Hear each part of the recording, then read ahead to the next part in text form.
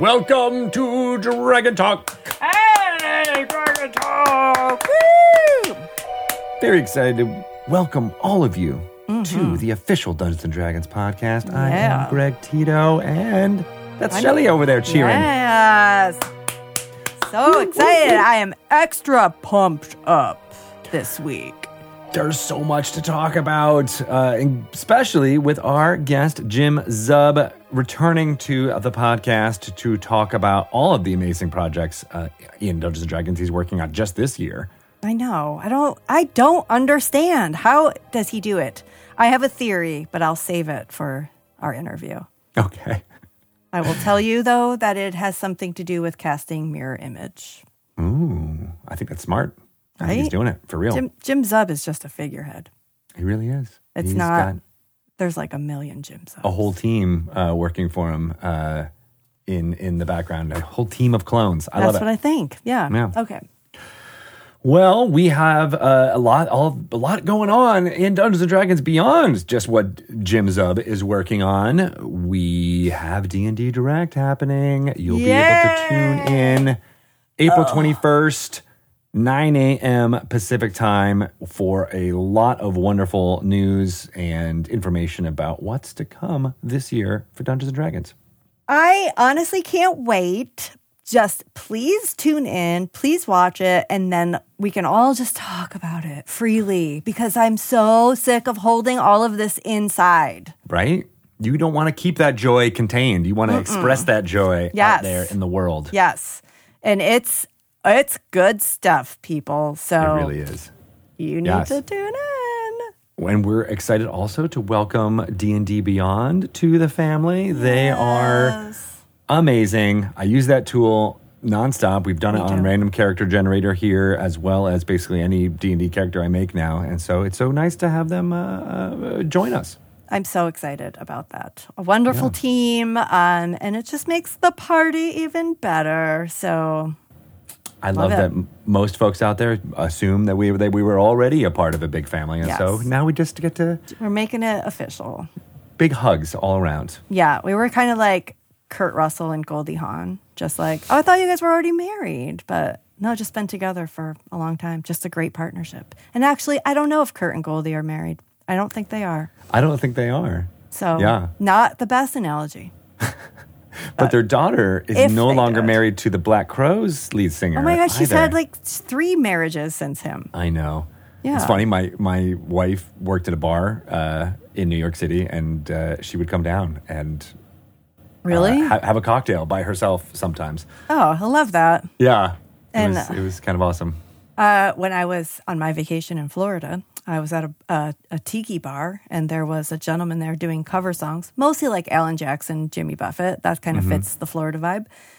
But he did a cover of a Black Crowes song, and I was like, God, I kind of miss the Black Crowes. I think I'm going to have to bust out that album again. It was really good. It was kind of like I think I was either like a junior or senior, I don't know, in high school when that came out, and I was obsessed with the Black Crowes for a while. No, I think I was older than that. Yeah. Whatever. They had a really good run there. A few really good albums. And it brings you back. I love that about music. It brought me back. Yes. Yeah. Like, I'm going to polish off my old cassette tape. Whatever I had.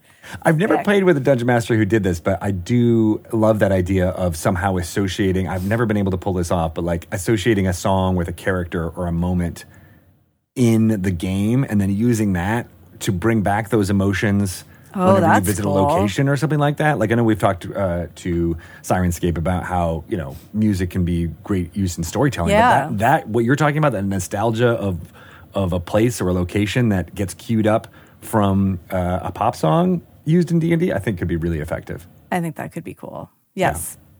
Yeah. Try it out. Well, we're going to make it happen one of these days. In the meantime, we're going to roll an insight check on a new-ish Wizard of the Coast that we're really excited about. I personally really love this person. Our very wonderful coworker, graphic designer, Matt Cole from the D&D studio. And you'll hear all about him in this before we get to our interview with Jim Zub. So let's give a little listen.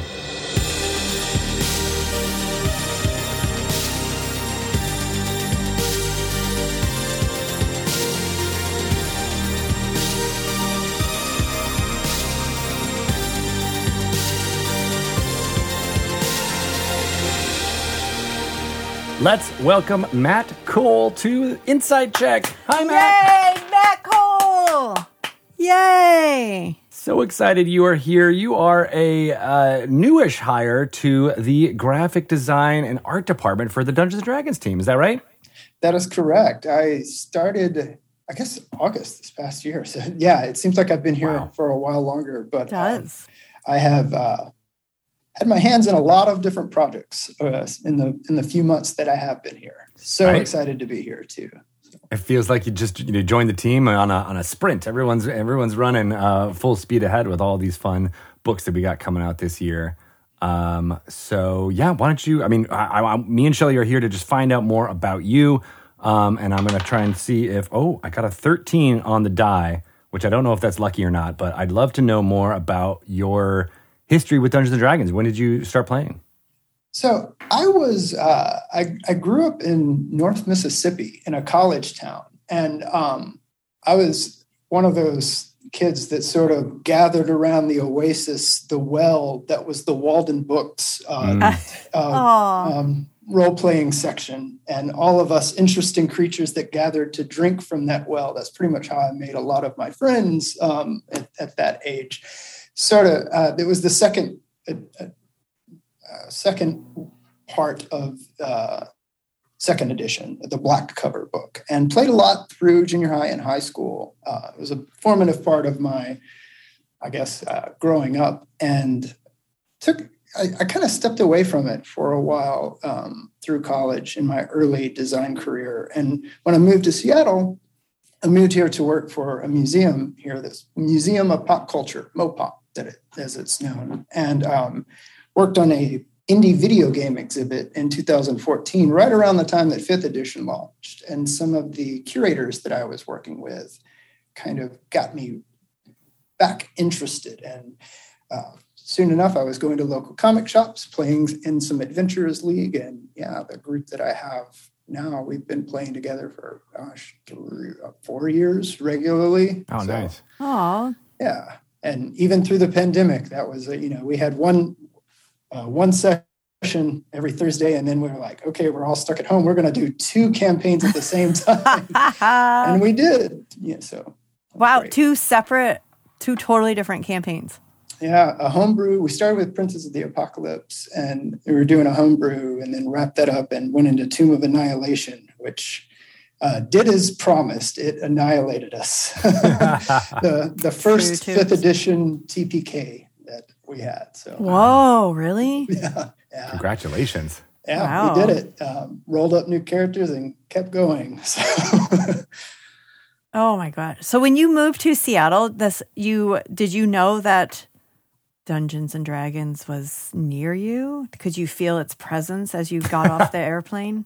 Honestly, I knew that Wizards of the Coast was here, and maybe peripherally, I had been aware that Wizards had acquired, I never played 3rd or 3.5 or 4th. So I was totally out of the game during that time span. But I knew, of course, Wizards was here in Magic, but maybe peripherally knew that they were doing things with D&D. But when 5th edition launched, it became very aware of that. So yeah. And thus, here you are. Part of our team now. Graphic design is so interesting and such a big part of what I think the success of 5th edition is all about. Can you talk a little bit, not necessarily about the projects or things that you've worked on, but what kind of expertise you're bringing to the table to kind of level up our D&D books here?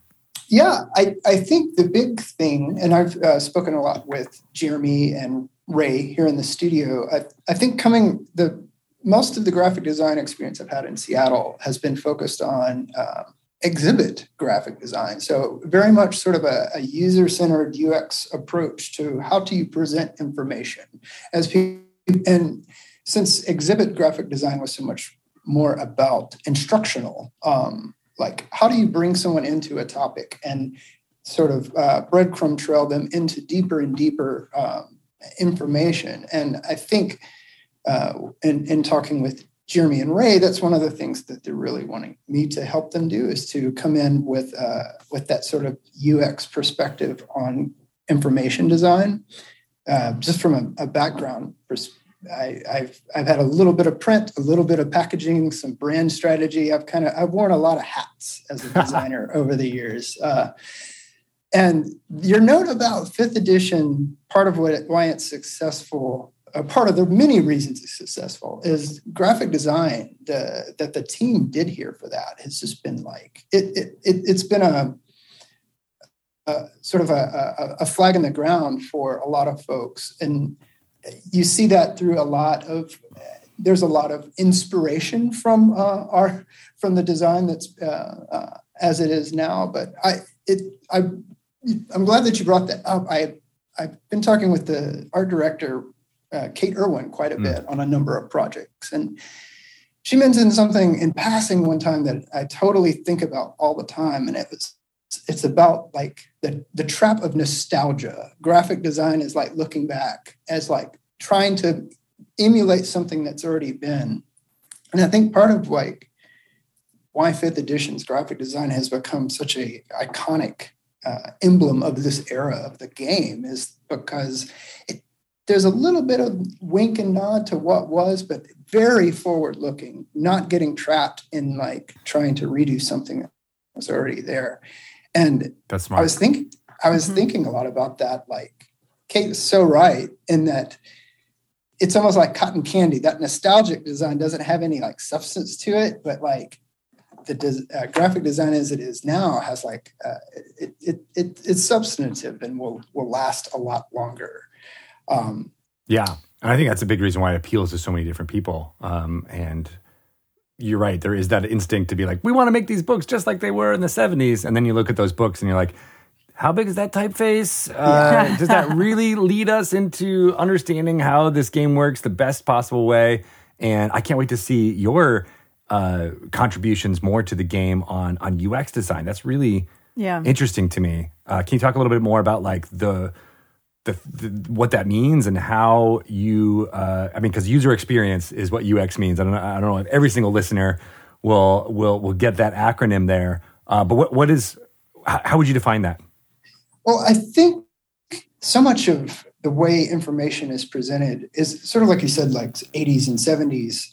It's long form text, and it was presented that way, sometimes not necessarily as an intentional choice, but limitations of the technology at the time, not having digital publishing software that allowed for breaking things up into smaller and smaller bits. So I think the best way to think about UX in terms of graphic design is there a way to present things with less requirement of by the readers. So it's sort of you anticipate. I think that's a good way to think about UX is you're anticipating what your users are looking for without them even having to ask for it, and you present it for them in that order. So I think that's the best way to think about it. I think that makes a lot of sense, especially with something like D&D that, can be a little bit daunting for a new player. Maybe they're, can be a little overwhelmed with where to start or how to start. And we always say, like, just sit down. You don't need to know anything. But it's, even that alone is, something that needs to be conveyed to people. And just thinking of like information hierarchy and the order it's presented, I think 5th edition does an amazing job with that. And if you look back, like I play a lot of different role-playing games and go back to old ones, but sometimes you'll open a book and like, why is this, like you're jumping chapters forwards and backwards. And it's like, this could have been arranged so much better. And that's like you thinking with the UX perspective, basically. Yeah. And I think, the way books are done now, and 5th edition does a really good job with that, but there's always room for improvement. Yeah. Are you a dungeon master? Do you ever use some of your skills here in presenting information to your players? I'm glad that you asked. I am lightly so. Shelley's sort of discussions around being a dungeon master reflect a lot of my concerns. I tend to over prepare, and it's that part of me that I need to have. I try too hard to constrain things, and like hearing even and in the more recent episodes of just like trying to be a little bit more on the fly with it and let more organic. That's something I need to work on. I you stress and me myself both. out. I feel like I try to over structure and over plan. And someone I think in the last episode that I heard was like, I don't plan, don't over plan, just outline it and take it as it comes. I think if you're like me and that, I think we over plan because we think that it will make us be prepared for anything, but it actually does the opposite because you honestly can't prepare for everything. And when your players inevitably do something that you are not prepared for, then you feel unprepared. And that's when you fall apart. So I guess that's why, Greg is one of my favorite dungeon masters. And before we do our Drunky Two Shoes sessions, I'm going to peek behind the curtain. He goes, "Oh, I wonder what should happen." And I'm like, I don't expect Greg to spend like hours preparing for a 5-minute role play session, but still, I'm like, you don't know? You really don't know. And it's just great. And that's where the push-pull of prep versus improv comes in, because I like being that way, but I don't have the benefit of having prepared visuals and documentation and things, That's why I love miniatures and I love that type of play around the table. But to me, that's very hard to prep for because I'm like, I don't know what's going to happen. So what do I do? Stop the session and then build, something in Dwarven Forge, or build, try to come up and search for a Google search, and even in our digital world of trying to have a visual prepared, and that falls away. So I think the real thing here is have a balance. Yeah, no, totally. And I haven't gotten to the point where I'm prepared to try to DM homebrews. Like I've always sort of relied heavily on the published adventures to help keep me on the road. But when I play with the DM that's running a homebrew, and like particularly when we go off the rails, and you can see in their eyes, like, okay, I'm going to adjust quickly to this decision that you've made. And it's amazing to me that aspect of improv to it, that you can just like take it and iteratively let it go. So, yeah. In some ways, that's good that you're creating signposts visually for folks because you're doing that prep for them potentially. Yeah. Yes, and seeing how those published adventures actually get used by those new dungeon masters like you. It all comes full circle. Oh my God! So Matt, you're actually one of the very first team members I met when I returned to the office for the first time. I think you were literally like the only person. Yeah, sometimes it's pretty quiet in the studio. But it was so nice to meet you, and since then as we've been dipping our toe back into office life, our desks are actually fairly close together, and we've had some very fun conversations. One being about what it was like when we were all in school, and like how teachers are just so much different now than they were back, when I was growing up in elementary school in the 80s. But you told this story that you were often caught doodling and drawing and getting into trouble a lot with teachers because you weren't paying attention, or so they thought, and you weren't finishing your assignments. And it stayed with me because I think that's something that happens a lot to creative people. And I just want people listening to hear your story and just know, hey man, if you were one of those kids that was getting in trouble, or your kid is, getting in trouble, or you're getting in trouble, look where you can end up. I was a total space cadet in elementary school. Up to a certain point, I kind of lived in my head and was always daydreaming and drawing a lot. And I think the particular story you're talking about, in second grade, I was so bad at, we'd get assignments in every subject, math or reading or English or what have you. And we were supposed to have a lesson and then do the little paper assignment and then go turn it into a folder.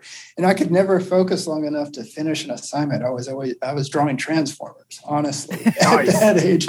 I still have that folder at my parents' house, like crayon and pencil drawings of Transformers just in cataclysmic battle. And so I was doing that instead of turning in my assignments. And as that went on, the teacher would do things to try to keep me focused on doing my assignment. And the sort of last stake effort on her part was to pull my desk in front of the class and have me facing the entire class so that it would pull me out of my daydreams and I would do my work and put it in the folder. But that continued through through most of elementary school, and I kind of snapped out of it for some reason in junior high.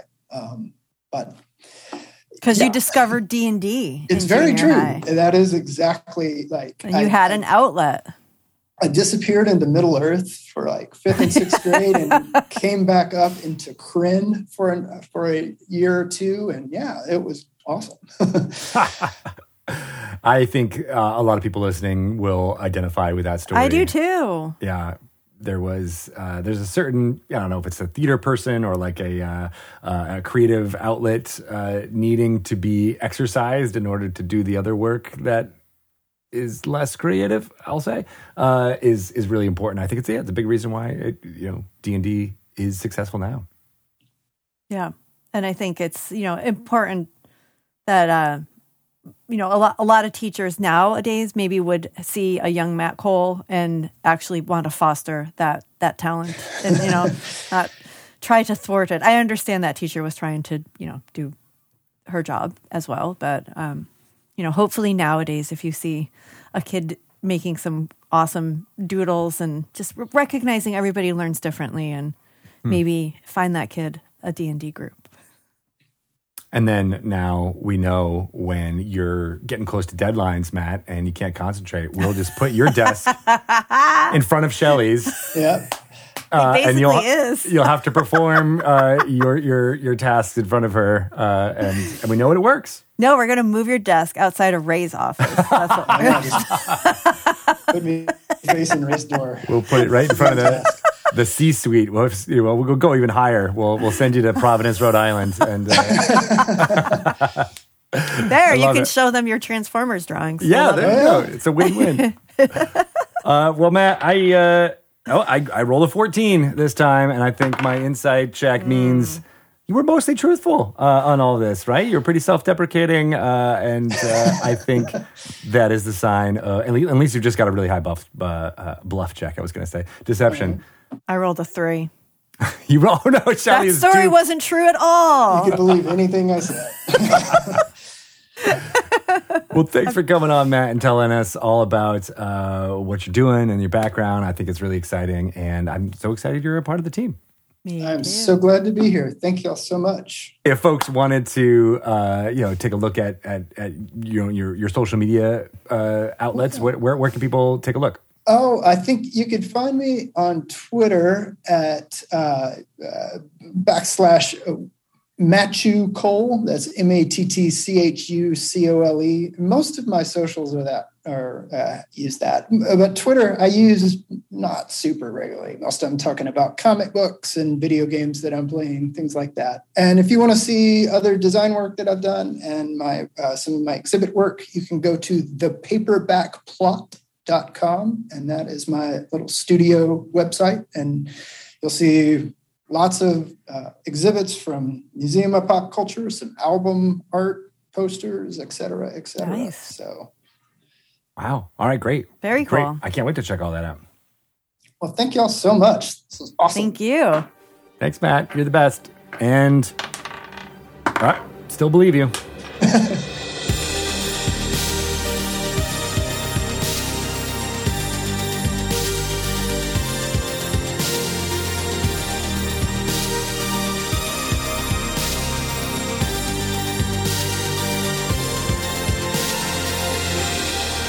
I love Matt. He's got so many creative ideas.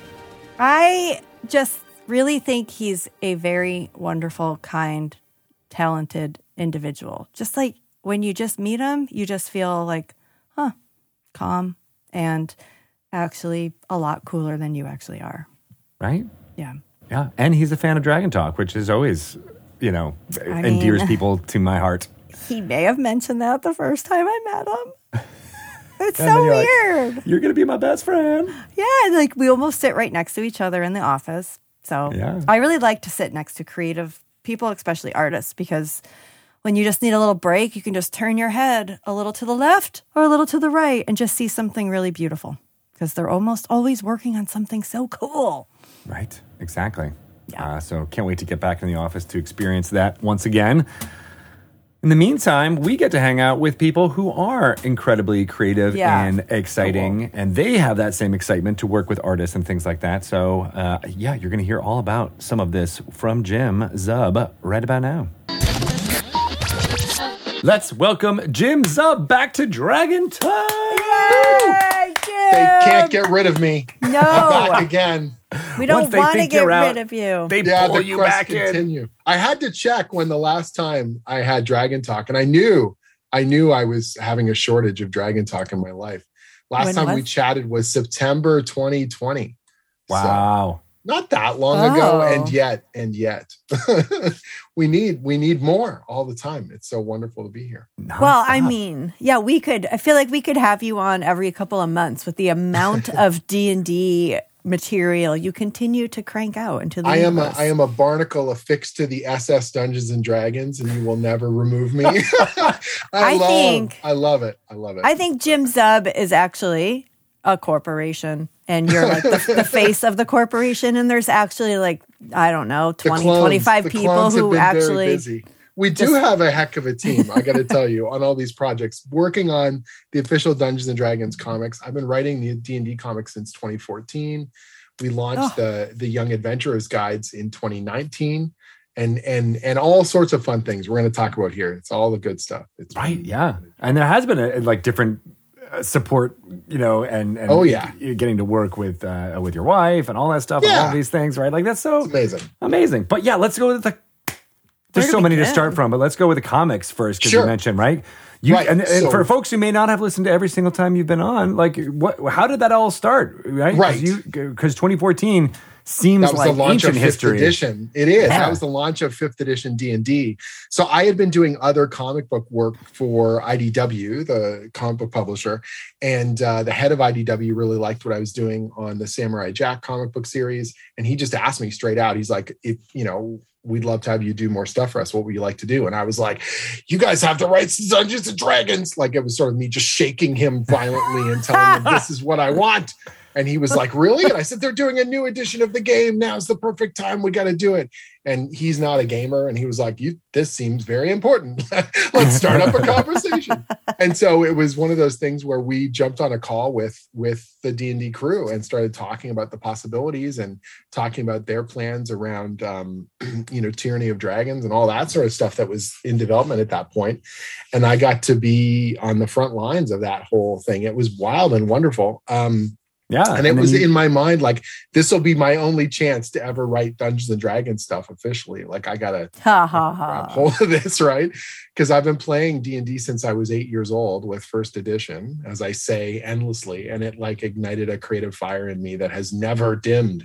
If anything, it just keeps roaring brighter and brighter, and gain the chance to write, in the world, in those places. And the Wizards of the Coast crew were so nice about it. They basically said, look, we're thinking down the road, we might do some stuff with Baldur's Gate, but we don't know. But it's sort of cordoned off in its own little space in the Forgotten Realms.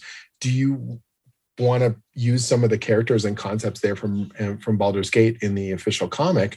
And that's where the decision came to bring back Minsc and Boo. And so we kind of came up with a way to take the statue of the legendary ranger that sits in the wide in the market there, and have that get transformed, bring back Minsc and Boo to the present day Forgotten Realms, which is now part of the canon and has carried forward ever since, which is really humbling and amazing to have. That's amazing. Yeah. And even you describing that again, I'm like, oh yeah, I forgot about the spell plague and the 100 years. Yeah, but that was a big that was a big topic back in 2014 when we were like, how do we do this? And got to make this all work. And so then it was this really cool thing. I got to team up with this young, fresh-faced artist named Max Dunbar. And that was Max's kind of big breakout book as well. And he'd never played D&D before. And so I was just endlessly sending him reference and getting him all hyped up on the fantasy train. And it's so funny now because his work is so kind of lockstep with so much different D&D stuff. And he's, kind of beloved in the community and everything like that. But that was just an amazing opportunity to work with him.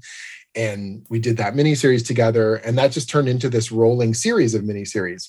So we did Legends of Baldur's Gate, which was released in a collection. And that was essentially tying into kind of Tyranny of Dragons, like a parallel story. And that's what I try and do with the comics. I never want to spoil the adventure material. I want people to be able to play that stuff, through, but my stories always kind of fit parallel to what's happening in those adventures as they're going through. The second miniseries we did was called Shadows of the Vampire. And that was a tie-in with Curse of Strahd, the legendary Curse of Strahd, like my favorite module when I was a kid, Ravenloft, growing up. And then we did Frost Giant's Fury, which was tying into the big, that was Storm King's Thunder. Right? Mm-hmm. Yeah, that's right. I remember all the things. We did a miniseries called Evil at Baldur's Gate. That's the only one that doesn't tie into an actual source book. And that was a series of one-off short stories, one for each of the characters in the party, to kind of give you more of their backstory and tie them into the broader kind of Forgotten Realm stuff.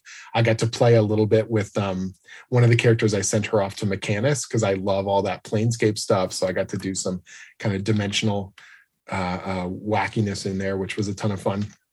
And then we did Infernal Tides, which was the big tie-in to Descent into Avernus, which also brought me into the fold to come into the Wizards office and do some consulting on that adventure with Adam Lee and the gang, and to hang out with you guys and do the big Descent event back in 2019. Descent event. The Why Descent didn't we call event. it that? We should have. It was the best. It was one of the best. I've been to probably like a couple hundred conventions, and it was one of the best weekends I've ever had. I think that was mostly because I convinced you to shave your head. Or actually, no, I think you convinced me. Yeah, you I don't know convinced me to shave how your much head convincing there was. Well, to play Minsk Chris on Perkins stage. asked if I would do a live stage on like one of the stage games, live. And I said, sure. And then he told me the lineup of players, and it was just like this who's who of gamingdom. And I was like, oh my God, I'm going to be so behind the eight ball. I gotta turn it up to 12 or whatever. So the idea was I would play Minsk. And then we were talking about doing a bald cap or something. And then I just said, whatever, I'll shave my head. And you were like, are you serious? And I said, I was joking about it, but now maybe I'm serious. And then the next thing I know, it all got arranged and we pulled it off. And it was pretty legendary. That whole weekend was nuts. Yeah. It was also your birthday, right? It was my birthday that day. We had announced the Young Adventurers Guides. Like, it was the most insane summer, but that particular weekend was just like this wild ride of memories that I will never forget. Just that's the best. one of my favorite moments from that was just seeing you, full on like, yep, I'm doing it. I'm shaving it. Wait, it happened there at the event? Yeah. They actually did, because I came with hair, and then it was like 2 hours and I before left the it live there. show. We just. In the back, we had that wonderful woman. Oh, I forget her name. She did all the makeup and and that looks so good with the purple streaks. Yeah, super sharp. We had such a good time. And then, so out of that, last year, I should say, we did the 6th mini-series of the Dungeons & Dragons comic, and that's called Mindbreaker, and it's sort of a prequel to the Baldur's Gate 3 video game. It's all kind of come full circle. When Wizards said to me, hey, we're thinking of doing something with Baldur's Gate again, but that won't be till down the road. And then lo and behold, it's happening. Larian Studios is doing this incredible video game, and we get to kind of tie it all back in continuity wise to the Baldur's Gate comic, to the D&D comic, and these characters, which have become part and parcel of D&D canon, which is kind of surreal. Like 3 of the characters, from my comic are in the Forgotten Realms Magic the Gathering set, which is utterly surreal. Oh my God. I'm hoping that as they do more, since they've announced they're doing more Magic, I want the whole party. I just want to do a deck with the whole party at some point. That would be the greatest thing ever. Yeah, that's so great. It's been awesome. And so we've been doing the D&D comics, since 2014 now. It's kind of surreal to think about it. And you've got a 7th one coming up, right? Yeah, so it's not a brand new miniseries that we have to announce just yet, but what we have is a one-shot special we're doing this summer. So we've, all the stories I've done for D&D have been set with this particular adventuring party, and I love them, and it's an absolute joy to work on those series with the artists that I've been able to collaborate with over the years. But we talked about the idea that, when you have this much content, it's also nice to have good jumping on points for new readers. And so the decision was made, hey, what if we did like a one-shot annual? So this summer, the D&D annual, the first D&D annual is coming out, and we decided to do a self-contained, all-in-one story that is built off of the Wild Beyond the Witchlight. So this is going to be a Feywild story. And I read that book and I absolutely loved it. It's such a cool adventure. It's so different and so eclectic and really out there. And so I said, what if we, took a bunch of those cool visuals and ingredients and we did a brand new story? And so I've got this story of this erstwhile kind of thief, and she has lost something precious to her. And so she goes to the Witchlight Carnival to try and get it back. And while she's there, she ends up teaming up with this Harengon Ranger. And they're going to get themselves into deep, deep trouble with Granny Nightshade. So it's so much fun. We're having such a blast. We've got 2 artists on it. Eduardo Mello, he's one of the artists who he did the Mindbreaker series and did a phenomenal job on that. So we definitely want him back.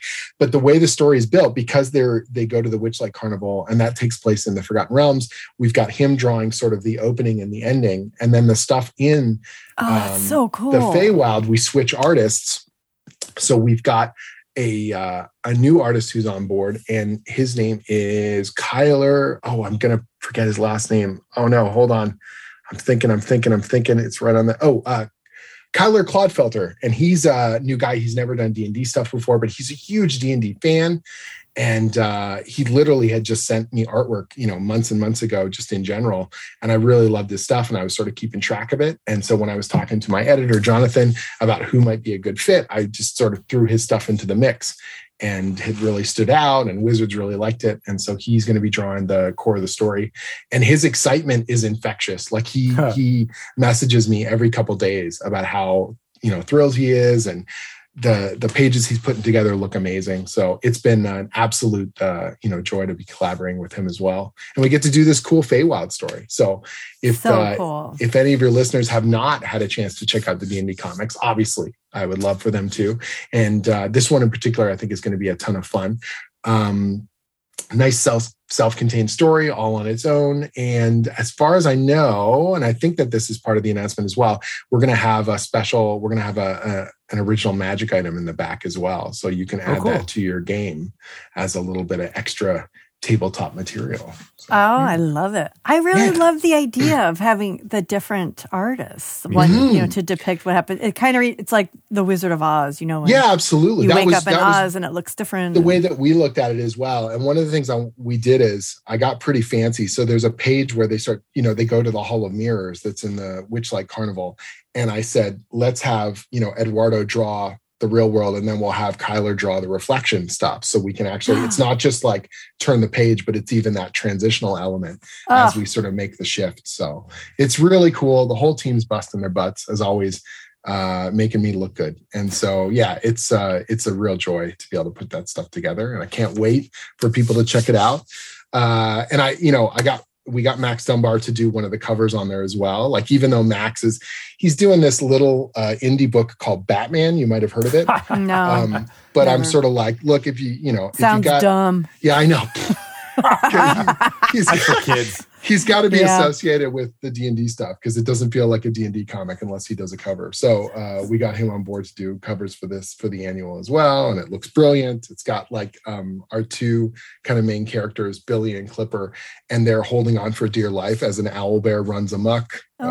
It's awesome. It's just a blast. So. When you say annual, what does that mean? So in comics, it's sort of been this tradition that in addition to the regular sort of issues that come out, they would do these special issues, and they would literally just call them annuals. So back in the day when I was a kid, you collect Spider-Man, Amazing Spider-Man, and then once a year they would have an annual, because it's annual, because it comes out once a year. And it's an extra-sized issue with a bunch of bonus content and usually a self-contained story. So it's sort of like this big special kind of treasury issue. And it's not something that they do as much nowadays, but I love them. I always thought they were super fun and special. And so we were talking about this idea of, well, what if we did, we explore this kind of concept of doing a one-shot story and see how people like it. And I said, look, this new book just came out and it's really cool and it's very different. And I think that it's kind of fertile ground. Let's use that, try and slingshot off of the cool stuff that you guys are building over in the office. So So it won't be a trade paperback. It'll still be an That's issue. right. That you definitely want to pick that up. So I'm not sure, because of the nature of it, I don't know where it will be collected, if it will be collected anytime soon. So it's definitely one you want to seek out and pre-order from your local comic retailer, because it might be a long time, if ever, before it shows up in a collection. Like it's not going to be in the Mindbreaker collection or anything like that. That's really its own kind of separate thing.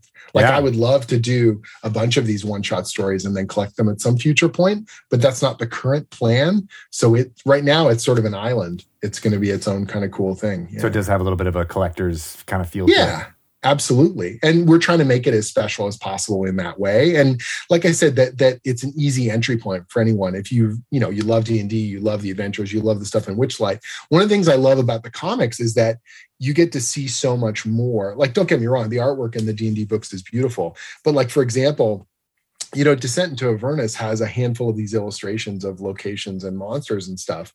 Whereas when Max drew that miniseries, he's drawing sustained narrative in those locations. He's showing you whole other parts of Avernus and characters and NPCs and all sorts of stuff that you can incorporate into your game, or like big visuals you can just pop open an issue and show people as well. And it's a nice thing to have atmospherically to kind of bring into the mix. Yeah. How long does it take you to write one of these? I'm just curious. And I have a feeling it's quicker than most people, but Yeah, I've done a lot of comics. It depends on how much I know. Like with the superhero stuff that I do, some superheroes I know really well, and other ones I do a lot of deep dive research. D&D is kind of the same way. Like if I know the subject matter, it just kind of flows. Like it really kind of pours out of me. So if I've got the idea, and really it's the idea generation for a story is like, what is the core concept that's carrying us through this narrative or whatever? So something like Mindbreaker, we're using, and it's not a spoiler to say, everyone knows, the Illithid are a big part of the Baldur's Gate 3 kind of story and the Mind Flayer, kind of culture and the stuff that's going on there. So it's really about just reconnecting to that stuff and then figuring out, okay, how does that relate to our adventuring party? What is at stake? What plot lines are we carrying forward from the previous miniseries? And how can we have those pay off in exciting ways? Sometimes readers will say to me, like, you could be so mean to these characters. And you're like, well, we're building drama and entertainment. That's kind of the whole point. What people say of authors, right? That I create these characters and then I torture them for your entertainment too. But I need to put them through the ringer to show you why they're heroic and why they're worth following. And those things they need to overcome in order to be just like, your characters in the game leveling up and the things that they do. And so that's really kind of the core, taking those ingredients and putting them down and starting to move the pieces into place.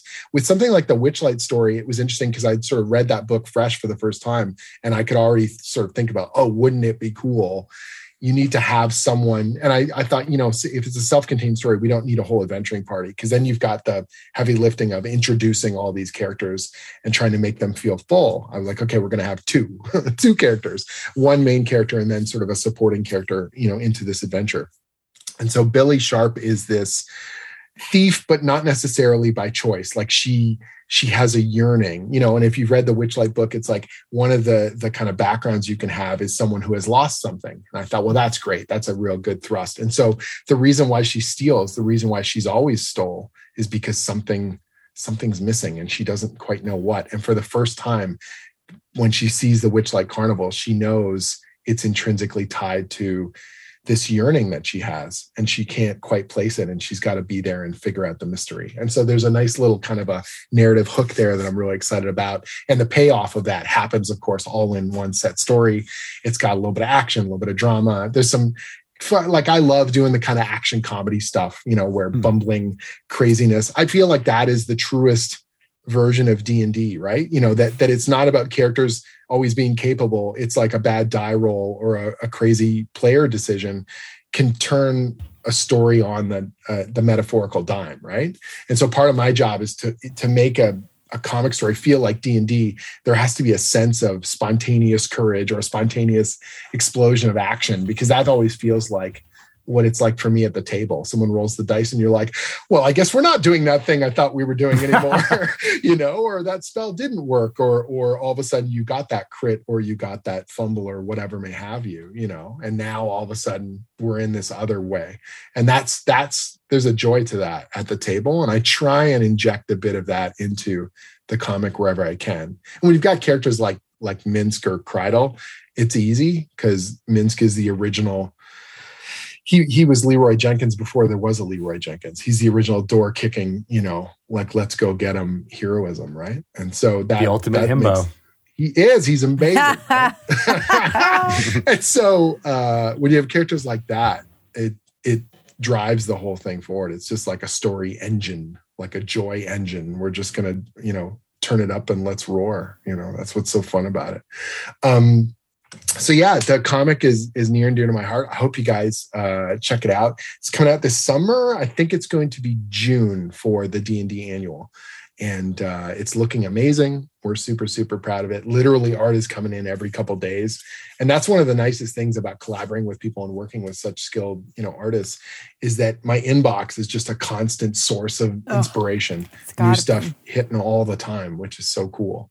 And speaking of which, I mean, you're a little bit of an inspiration giant yourself by creating these young adventurers guides and getting them out there. I mean, I can't tell you how many kids or parents have come to me, even on Twitter or just, in general, just being like, oh my God, this is the reason why my child reads. Not even why they love D&D, but just the fact that they are reading now because of these books. Greg, I have said this multiple times and it's so true. Like, I think that those books will outlast me. Like the Dungeons & Dragons Young Adventurers guides have been such an incredible experience, such a joy to work on, so exciting and fun. And our crew, so it's Stacey King and Andrew Wheeler and I have been working on these books since 2018.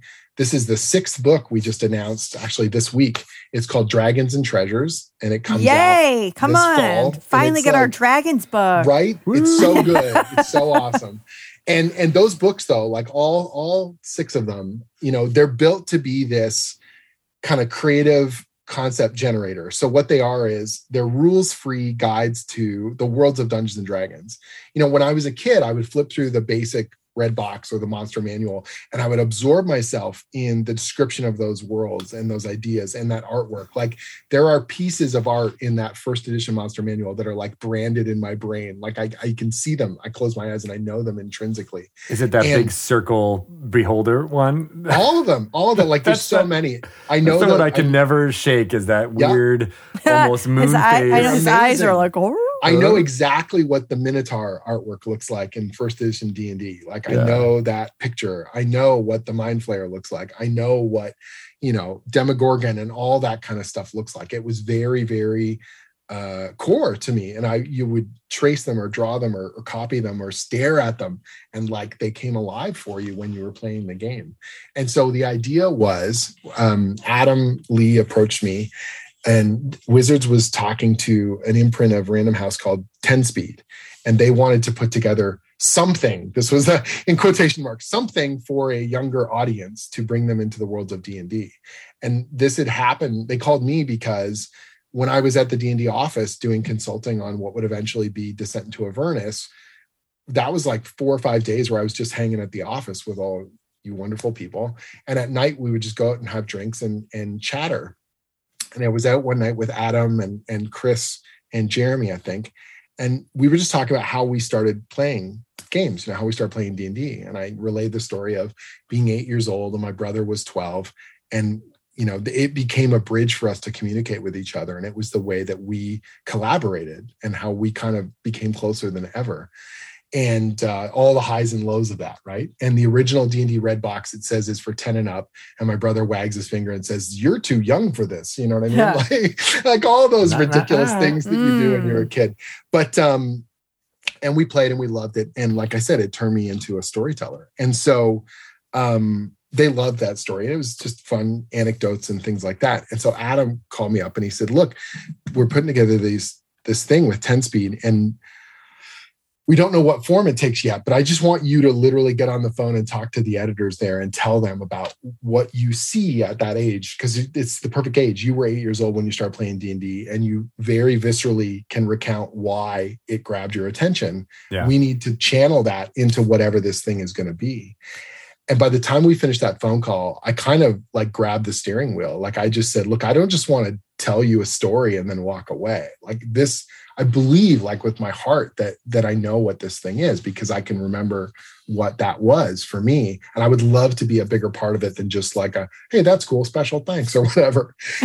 and they were like, cool, tell us what you think. And so I kind of walked away from that meeting and just barraged a proposal together. And I said, look, we can do a guidebook, for kids that's like all about the worlds and the concepts and the precepts of race and class and how it is to pull together an adventuring party and all the cool magical items and mundane equipment that you need in order to go on an adventure together, and make this like a really cool visual guidebook.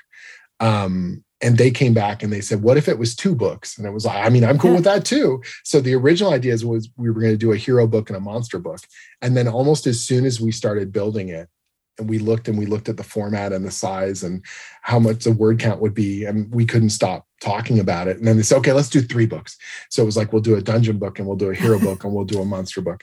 And then we just kept going, and it was like, oh, magic's too big. Okay, we'll do a magic book and a monster book. And so all of a sudden we had a 4-book series from this original idea. And that's where kind of the original format of Young Adventurers came about. And so we did Warriors and Weapons, we did Monsters and Creatures, Dungeons and Tombs, and Wizards and Spells. And those all came out over about a year. And the response was amazing. Librarians loved it, and teachers and parents. It's been translated into 6 or 7 languages. And wow. we get photos from little kids in France clutching the French editions of the books, and Portuguese and Russian and just Spanish and amazing. Like it was this incredible thing that we were seeing from all these, books coming out. And then kind of came back and said, well, do we want to do more? And the answer was, yeah, that would be amazing. Yeah. We got sidelined with, pandemic stuff, but now finally we're kind of back on board. So we did Beasts and Behemoths, which came out in fall of 2020. And now finally Dragons and Treasures is coming out. And so we're just like, we get to delve into all that kind of stuff. I mean, the good thing about the Dragons and Treasures book being pushed back was we were able to incorporate tons of stuff from Fizban's Treasury in there. So inadvertently, it all kind of silver lining worked out, I do have to take you to town. Oh, no, I'm sorry. Go ahead, Julie. No. Well, the only thing I was just going to say, it's a stupid throwaway joke, which is only 2 out of those 6 books alliterate, and this is not on brand. It's true. It's true. Yeah.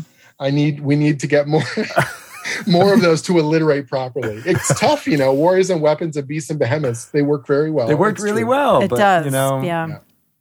Well, sorry, man. Yes. We're going to have to revoke it. The Young Adventures all. guides have been really cool. What was really amazing as well was the decision made. I assumed we were going to repurpose artwork from existing books, but the decision was made to generate almost entirely new artwork. Yeah. So there's this incredible studio called Conceptopolis, and we worked with them to generate and kind of art direct the book. So they've got all kinds of new artwork of all these creatures and places and locations and equipment and all that kind of fun stuff as well. So we found that a bunch of existing kind of D&D fans and players, they've really liked it because it's a nice kind of rules-free book they can hand to just about anyone about a subject.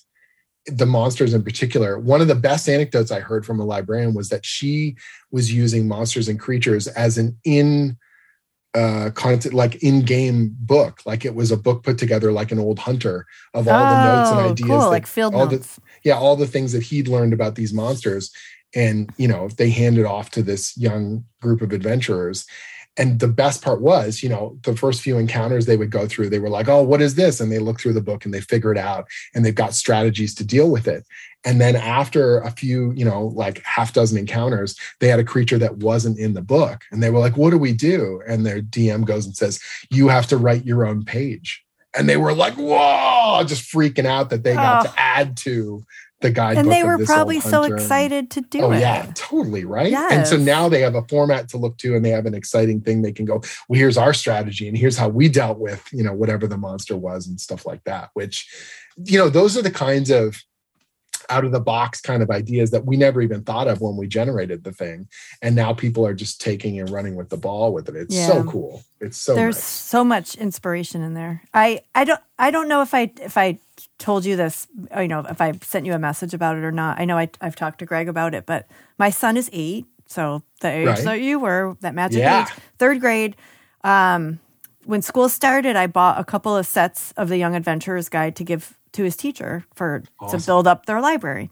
And Quinn came home from school and he was like, "Oh my God, we have a problem.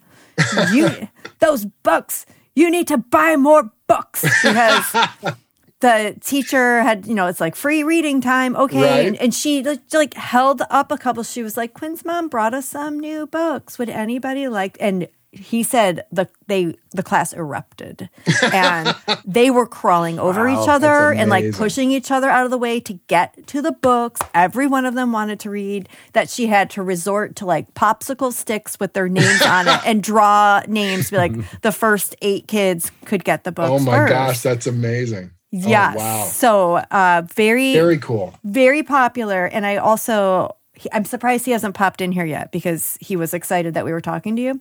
Oh, but sweet. Quinn has he started writing comic books. Oh, awesome.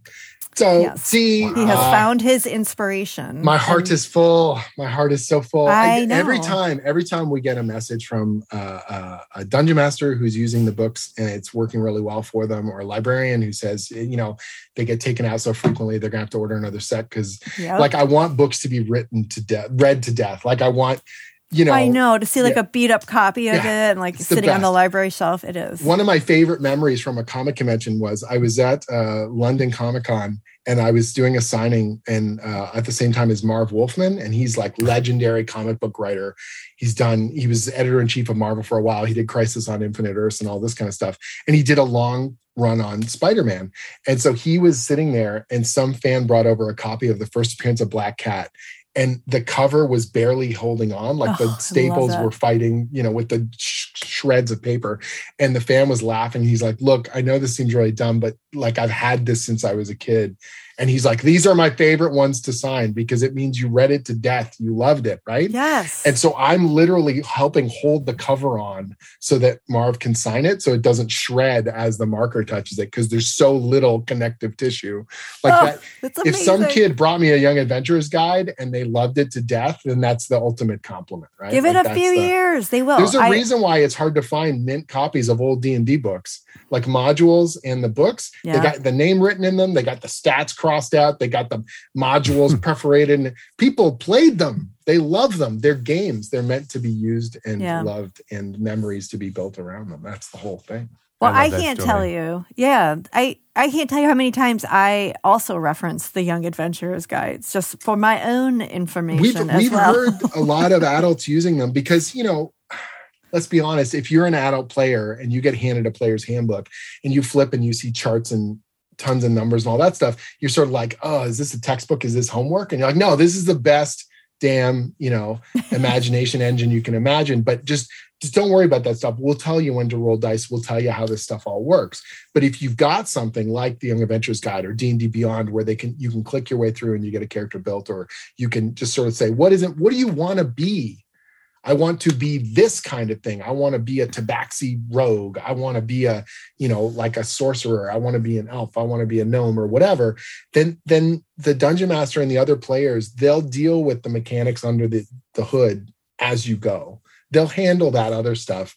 You just need to bring your excitement and your enthusiasm, and we're going to make something special together. That's the whole point. And that's what I feel like the books do well. In both Warriors and Weapons and in Wizards and Spells, we actually have like a flow chart. Yeah. And so you literally answer like 4 questions. And when you answer those questions, you get a character concept out of it.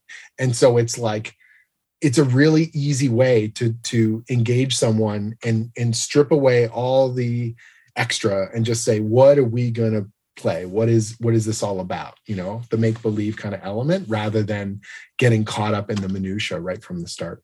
For sure. And I love that the way you're saying that adults use these too for that reference. And it just reminded me of our third amazing topic that we've got here. I can't believe it. We're hitting them bang, bang, bang, bang, bang. But Yeah. the idea of a pop-up book when we were kids was just a very small, like, oh, hey, there's a house. Isn't that neat? Right, or right. here's the pull the tab and there's a big bird waving at you. Ha, ha, ha. That's adorable. Right. Pop-ups have leveled up since then. It's the craziest thing. So Stacy and I, we work together on the Young Adventurers guides. We are on the grandest adventure of all together, but like we're working together on it's called Dungeons and Dragons, the ultimate pop-up book. And I know someone listening, this is going to be like, a pop-up book? And like you said, you are used to, oh, look, the hand waves, or look, you open the flap of the door or something, and there's something underneath. And that these are for very small children. Let me explain to you, the pop-up book is no longer what I thought it was or what we thought it was when we were kids. These are full-blown paper engineers. And this guy that we're working with, Matthew Reinhardt, he is a full-blown genius of paper assembly. I have never seen anything like this stuff. It is next level. These books, if you could see in front of me the way I explain them, they unfurl. Like you open a spread of this book and this paper craft kind of assembles and interlocks and turns into buildings and turns into structures or creatures before your very eyes. It is absolutely nuts, the stuff they can do with paper engineering now. It's mind-blowing. It's wild, right? And he is a big fantasy fan, and he used to play Dungeons and Dragons. So he's got a vested interest to make this stuff as good as possible. He's worked on Star Wars and Lord of the Rings and Warcraft and all these other big IP pop-up books, and he loved doing them. But he's also got like skin in the game. Like he wants this one to be the biggest and craziest one he's done yet. Yeah. And so we are collaborating with him to put this pop-up book together. And I just was not ready for it. Like I thought this would be a fun little side project and we'd write up some, little descriptors and stuff would do what I thought pop-up books would do. And then they showed me some of his papercraft, some of these award-winning, books he's done for I loathe to just call them pop-up books because it's so next level. It needs a new term. Yeah. You're absolutely right. It's like, it's next level stuff. And so we started talking about core locations in the Dungeons and Dragons worlds, key precepts and creatures and encounters and how we could showcase these in a really cool visual way. And, Stacy and I put together this insane list of possibilities for something like the Yawning Portal in Waterdeep. Mm-hmm. And here's the kinds of encounters you might have, or here are the kinds of things that could happen to start off an adventuring party. And then like 3 weeks later, he comes back and we get on a Zoom call together and he's built this insane structure that unfurls and unfolds and interlocks before your eyes. And he didn't just take the list, he put everything in the list. Like we said, here are some ideas. And he did, I'm not exaggerating, 20 different points of interaction on one 2-page spread. Oh my and it's God. not even a pages, it's really a construction. It's a 3D sculpture of the Yawning Portal that's created in front of you in your very eyes. Yes. It's with like to scale secret too. entry. Yes. That's my favorite part of it is that you can doors open and characters slide into place and the portal swirls, and in this, behind this dark alley, you can see a deal going down, and then you can pull and see it happen one way or shift and it happens the other way. And this was the other idea that we had to try and make this possibly the most unique kind of pop-up book possible.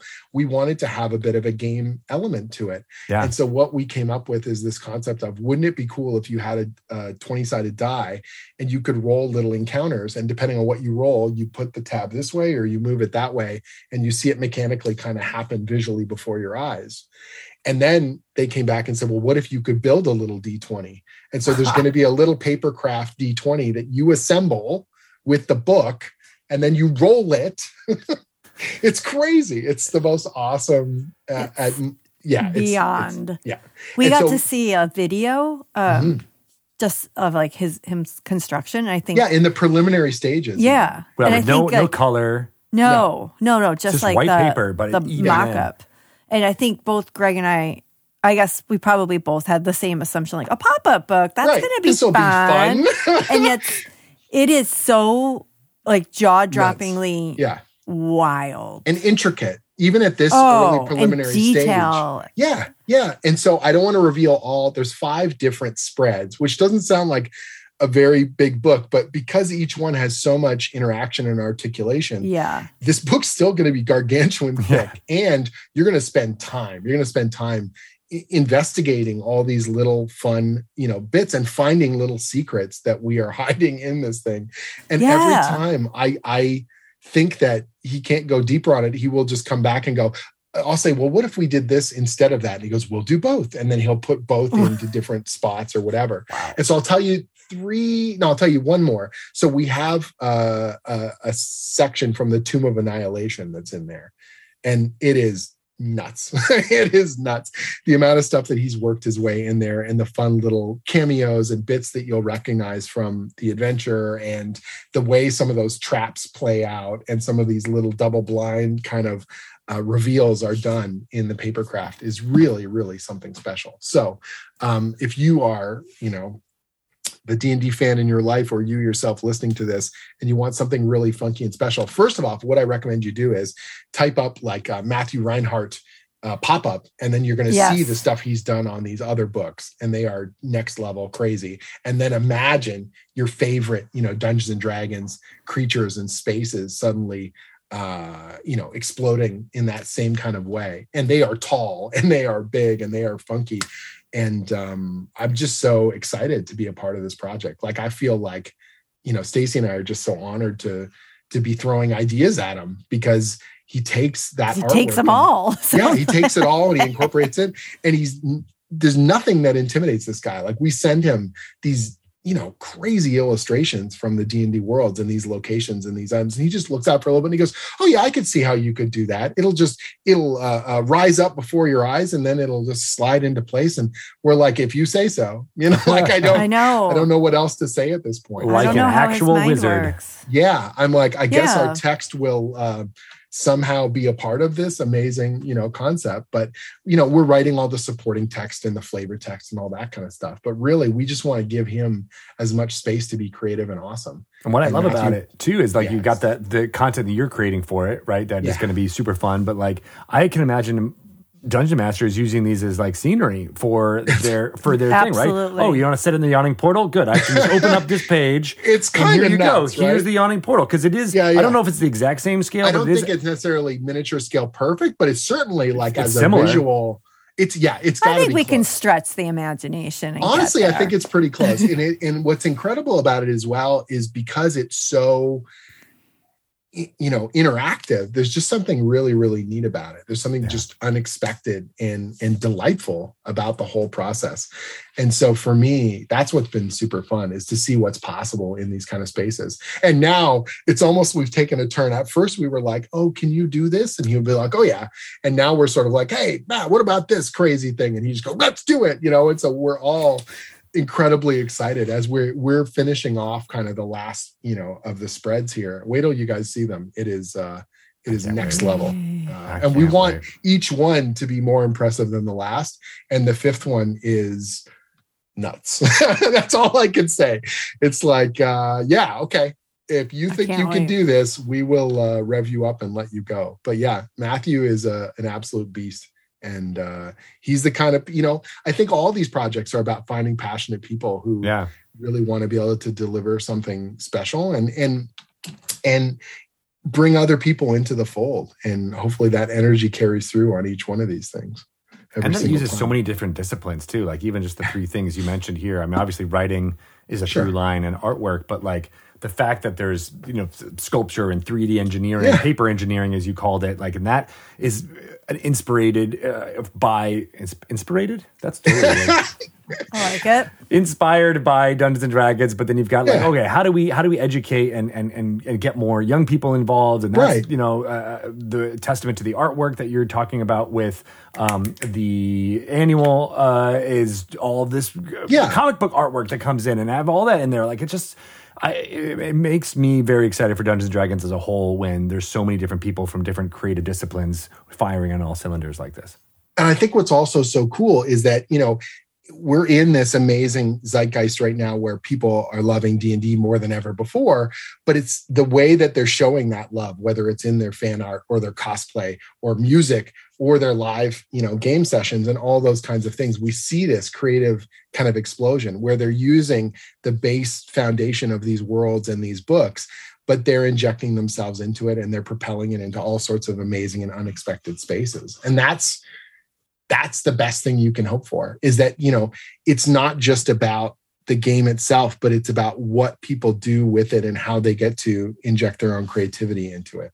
And so, if the stuff that we do gives people more inspiration or gets them to think differently about the game and their characters and the possibilities, then we're doing it right, Yeah.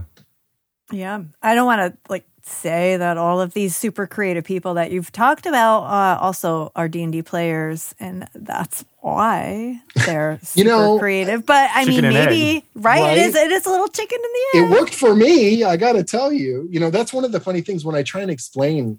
A lot of people ask me about the writing process, and I'm constantly using kind of D&D comparisons, even when I'm writing non-Dungeons and Dragons stories, when I'm writing superhero stuff for Marvel, or I've written for, Samurai Jack or Rick and Morty or all these kinds of things over the years. It's like I'm running a campaign and I've got these unruly players and these unruly characters that I'm trying to figure out how to direct that energy, right? Like, where are we going to go with it and how are we going to utilize it to maximize kind of the entertainment and the impact. But if I'm writing the Avengers, it's that corny, what would Captain America do? Like, what would, I've got a book coming out through Marvel called Thunderbolts. It's our boy Hawkeye leading a team of that he is not at all, maybe not qualified to handle, or he has no control over and is trying to hold on for dear life as this kind of team gets away from him. And it's like, I'm constantly sitting down, and when I write the page, it's, okay, I'm role-playing Clint Barton. Like, what is this, Archer with this troubled past and future? Like, what can it be and how can I see it moving forward? And where is the drama in that? And what would he do in this situation? It's not about what I would do. It's about what he would do. And that's role-playing, right? Like, at the heart of all this stuff. Yeah.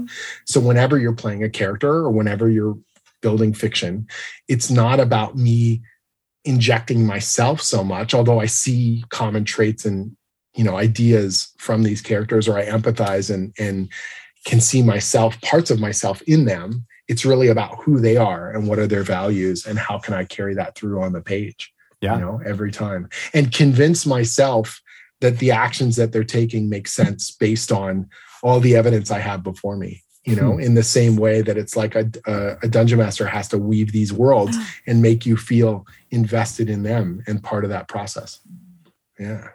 Yeah. And I like what you mentioned at the beginning of this, where, as authors, we torture our characters and have to get them go through this gauntlet. And that's not unsimilar, or I keep on making up words, not dissimilar from how a dungeon master has to operate, right? Like, you have to, put these adversaries that are, nasty creatures in front of your party, and how your players and party members, overcome those challenges is the story. We want the PCs to succeed, but we want them to earn it. We want them to feel that rush of excitement and the feeling of victory in narrative and combat and all those kinds of ways, that they come away from that experience like adrenaline rush of, we did it, our strategy or our teamwork or our good fortune, and the fun that can kind of be. And the fact that no matter how much I plan, and this is the big difference between playing the game versus writing the story. When I write the story, I get to pick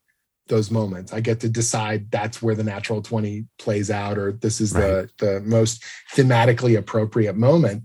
But there's the unexpected joys that come from the randomness of a die roll, or the cool idea of one of the players throwing in at that optimal moment. In some ways, the Dungeon Master's plans unraveling in real time is a real joy as well, because you never would have come up with that idea on your own. And now everyone is injecting a bit of themselves into the narrative, I love that. And I think the improvisational nature of D&D only improves people's writing. Like, I'm sure absolutely there are those who outline the heck out of everything and make sure they know what each character is going to do at every point of the juncture before they even get down to start typing. But there's also writers. I don't know if you're this way, but I know we've talked to like Bob Salvatore and stuff where he's like, I know the general gist. And then it surprises me each chapter what happens and how those characters interact. And so there is an improvisational nature when you're getting to dialogue and things like that. Do you... Absolutely. Like I will have a plot overview and an outline. And in comics, I've got even a structural kind of scene beat, like this scene will take 4 pages or whatever. But then when I get down to the nitty gritty of pacing and paneling and scripting, the dialogue will surprise me, or I'll realize I got to make more room for something because a moment is kind of unfurled before my eyes in really exciting and fun ways. Or you realize that something thematically you had put into earlier pages is more important than even you realized. And now you've got to go back and retool it and kind of tune it up to make that even more powerful or interesting, you know. And those discoveries are a fun part of the writing process. And you don't ever you want to have enough structure that you know what you're doing, but you want to leave room for that spontaneity and those exciting little kind of moments that pop out of nowhere. It's great. It's better when it's balanced, perfectly balanced, right?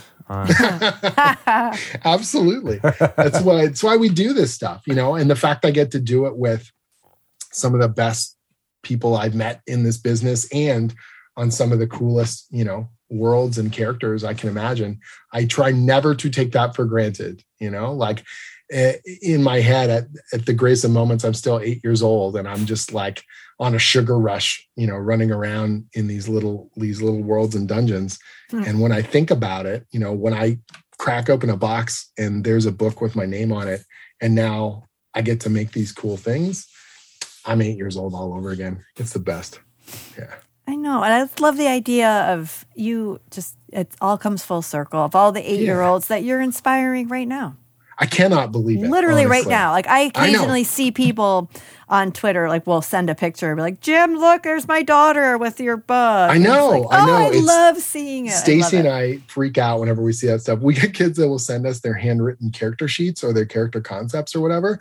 And you know, there's a running gag of like when you're at a convention, a gaming convention, and everyone wants to tell you their character, and you're like, oh, I've heard too many over the years. I'm embittered. But when a kid tells you, no, you can't get bitter about that. Your heart soars to hear their ideas and the fun things that they're doing. I also love hearing where a couple of people have told us these amazing stories where, you know, the father is a dungeon master and he's going to run for the family. And then he says something and the kid corrects them, like pulls the book out and goes, wait a minute, that's not how it goes. And they're like, oh, all right, you're right. We got a rules lawyer. Yeah. But it's like in the most fun way possible because they've read it and they've like invested themselves in it in the same way that I did. Like I remember poring over those maps and poring over those encounters. One of my favorite comic creators when I was in high school was this guy, Adam Warren, and he was a big D&D guy. I didn't know that till many years later. And now we're good friends. And literally there was one night where we sat around talking about Dungeons and Dragons and remembering the names of villains and NPCs from first edition modules. Like it doesn't get much deep, dark nerd than that. That's like amazing. Where you're like, do you remember the barkeep and this, you know, in whatever Bone Hill or like all these kinds of things, or who was that betrayer in the original, you know, Sinister Secret of Saltmarsh? And you're like, oh, Ned Shakeshaft, I remember that guy. Like, like, why do you remember that? Because that dude betrayed me in the game, and you don't forget that. You don't forget that. Exactly, right? Like those are the fun kinds of things. Like I remember that in the old red box set, the bad guy's called Bargle. You know, like because he's a bad dude. He did very terrible things to my party. Like, Bargle. So great always to catch up with you. And these 3 projects, you know, I feel like at first I was like, how are we going to weave this together? But they all have the same thread of bringing people together like a good D&D party to just get excited and tell these stories together. And so, you know, kudos to you, Jim, for keeping it going. And these, I can't wait. I mean, that pop-up book is going to be fantastic this fall. It's next level. Oh, They're all crazy. It's such a joy to be a part of it. And like a good party, like a good gaming group, you know, I love collaborating with these other people. And I'm so fortunate to get the chance to work on this kind of stuff. And the unexpected ones, like, honestly, the pop-up book is something that when it was brought to me, I thought, yeah, you know, we could do that. That's cool. Now I can't believe I get to be a part of it. You know, the Young Adventurers guys was like, oh, this could be a neat little thing. And now it's got this huge kind of footprint and it's doing all sorts of fun stuff. The comic series keeps things rolling. And it's kind of the reason why all of this other stuff has happened and why I got to know you two fine folk. That's right. That's right. Yeah. How can folks find out about all these fun things as well as the other superhero stuff you're doing? I know, Hawkeye is on everybody's mind since the miniseries on Disney Plus. So if you ever want to get into comics, like, Thunderbolt sounds like a good one. Please. Yeah. Thunderbolts launches at the end of May. We're really, really excited about it. But I've got, obviously, like I said, a bunch of D&D comic stuff on the go as well. The easiest place is just my own website. So it's just jimzub.com. So JIMZUB.com. Almost said Z because I'm Canadian. I got to remember to get the right letter in there. And so, jimzub.com. On there, I've got all, links to buy all the stuff and interviews and reviews and all kinds of things like that. I also have on the website, if you look on the right-hand side, there's a little column of tutorials, how to write your own stories. Oh, I got to show Quinn that. Yeah, how you pitch publishers, what it's like working in the industry, how to collaborate well with artists, what it's like to go to a convention as a professional, just all kinds of stuff that I wish I had known when I was starting off in the industry. And so I just kind of put all those thoughts down and answer questions as much as I can to help other people to tell their own stories and do stuff. Love it. Love it. Thank Check out you. jimzub.com. And God, all these things hitting, right? We got the June, the D&D annual, D&D Adventurers Guide coming October, and this fall, the Ultimate Pop-Up Book. Yeah. Put it on your list, everybody. Rock and roll. Thank you so much. Amazing. Thank you for everything that you do and all of the beautiful, wonderful content you just continue to put into our little hands. I can't stop. Like I've always told you guys, I'm like, if you let me go, I will just keep making and keep building because I got to do it as long as I can because this adventure will not stop. No, it will not. That's a inspirational poster I'm going to put on the wall with a kitten like holding on, be like, this adventure will not stop. Let go. Need more XP. This adventure hangs on forever. Hang in there, little adventurer. It's a tabaxi. It's got to be a tabaxi. Saving throw. Yes. Must keep going. Greg, why haven't we made those little tabaxi motivational posters? Let's do it. All right, we're on it. So good stuff, man. Always good to chat with you. This is great. What a wonderful conversation with Jim Zub. I love talking to him. Me too. He's seriously just the best person. And it's any wonder that he even has time to talk to us with how much he's doing work-wise.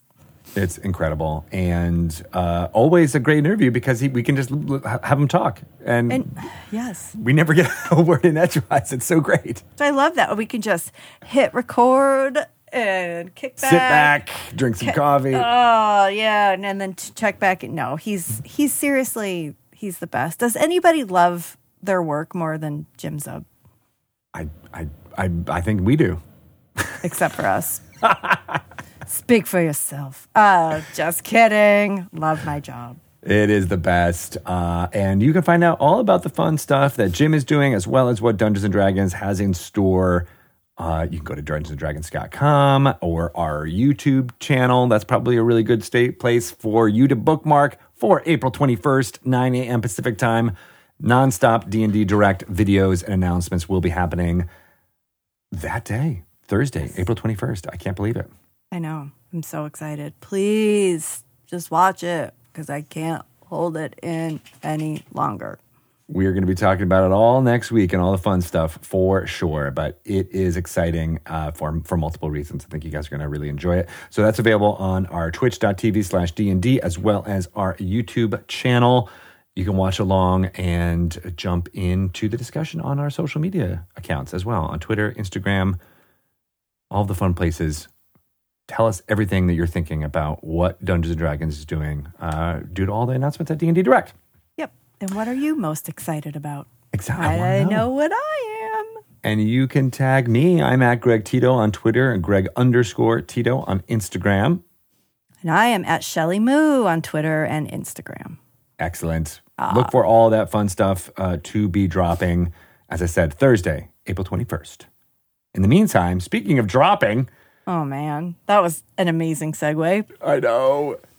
Drunky Two Shoes just stabbed the hand of an enormous, enlarged doppelganger in its true form, and Daryl Two Shoes, his limp, unconscious form, dropped out of the hand, this giant hand, and Balthazar is a gnome wizard flying a griffin, part of the guild that defends Waterdeep from attacks such as this. What do you intend to do as you see your brother's limp tabaxi form slide out of the hand of this huge doppelganger? I scream. I try to tell Balthazar, cast something! Help my brother! And I'm trying to steer the griffin down to hopefully still get underneath Drunky at the last second. Okay, so make me an animal handling check, because I know you're good at that. And see if you're able to influence animals. That. Let's go. 25, I critted it. No way, you crit? Yeah. Nice. Okay, so you do that, and that frees up Balthazar so that he can pull out he's got like a little feather token brooch, and you see him kind of activate that, and he points towards the fall. This is all happening in a split second. As Daryl is falling, he casts Featherfall upon Daryl's limp form, and you see him start to sway, not quite making the ground quite yet, but is safely descending at a safe speed. Oh my God. Thank you, Balthazar. And then as you get the griffin going down, you're able to kind of swoop down and have him land on the griffin, or you can let him go to the ground. How do you want the griffin to act? Just take him with us. I don't trust him on the ground. Okay. All right. So with that amazing animal handling, you're able to maneuver the griffin underneath the feather falling brother, and he lands. I'm gonna say he lands. He lands in front of you, so kind of near the griffin's head, and is still has the feather fall on him. So it's not like a huge impact. It's just he kind of is draped in front of you as you're going. Yes, that's what I picture. But the griffin is still very encumbered and is struggling to try to gain any altitude. Okay. Do I know where Samson is at this point? Samson is, I think he had been fighting the doppelganger and was going to be destroyed, but then I think the doppelganger threw Samson aside. Okay. So you don't know where he is. Is there any place on the ground that looks safe, like that I could tuck Daryl into? You see a wagon that's full of hay stacks that has, maybe like 50 yards away that could potentially serve. Okay, I'm going to go drop him in there in a little bed of hay. Because he's still unconscious, right? He's still unconscious, yeah. Okay, yeah, so the griffin is trying to gain altitude, but then you direct it towards, laterally towards where this wagon full of hay is, and you can slide Daryl off into that. Okay. All right. And then Balthazar says, all right, now we've got to destroy this thing. Let's go. And you swing back towards the doppelganger that has lots of spells exploding around it from multiple defenders of Waterdeep. So it's looking worse for wear, but it is still angry and screaming and trying to destroy as much as possible. Okay. And we'll pick it up next time. What will occur?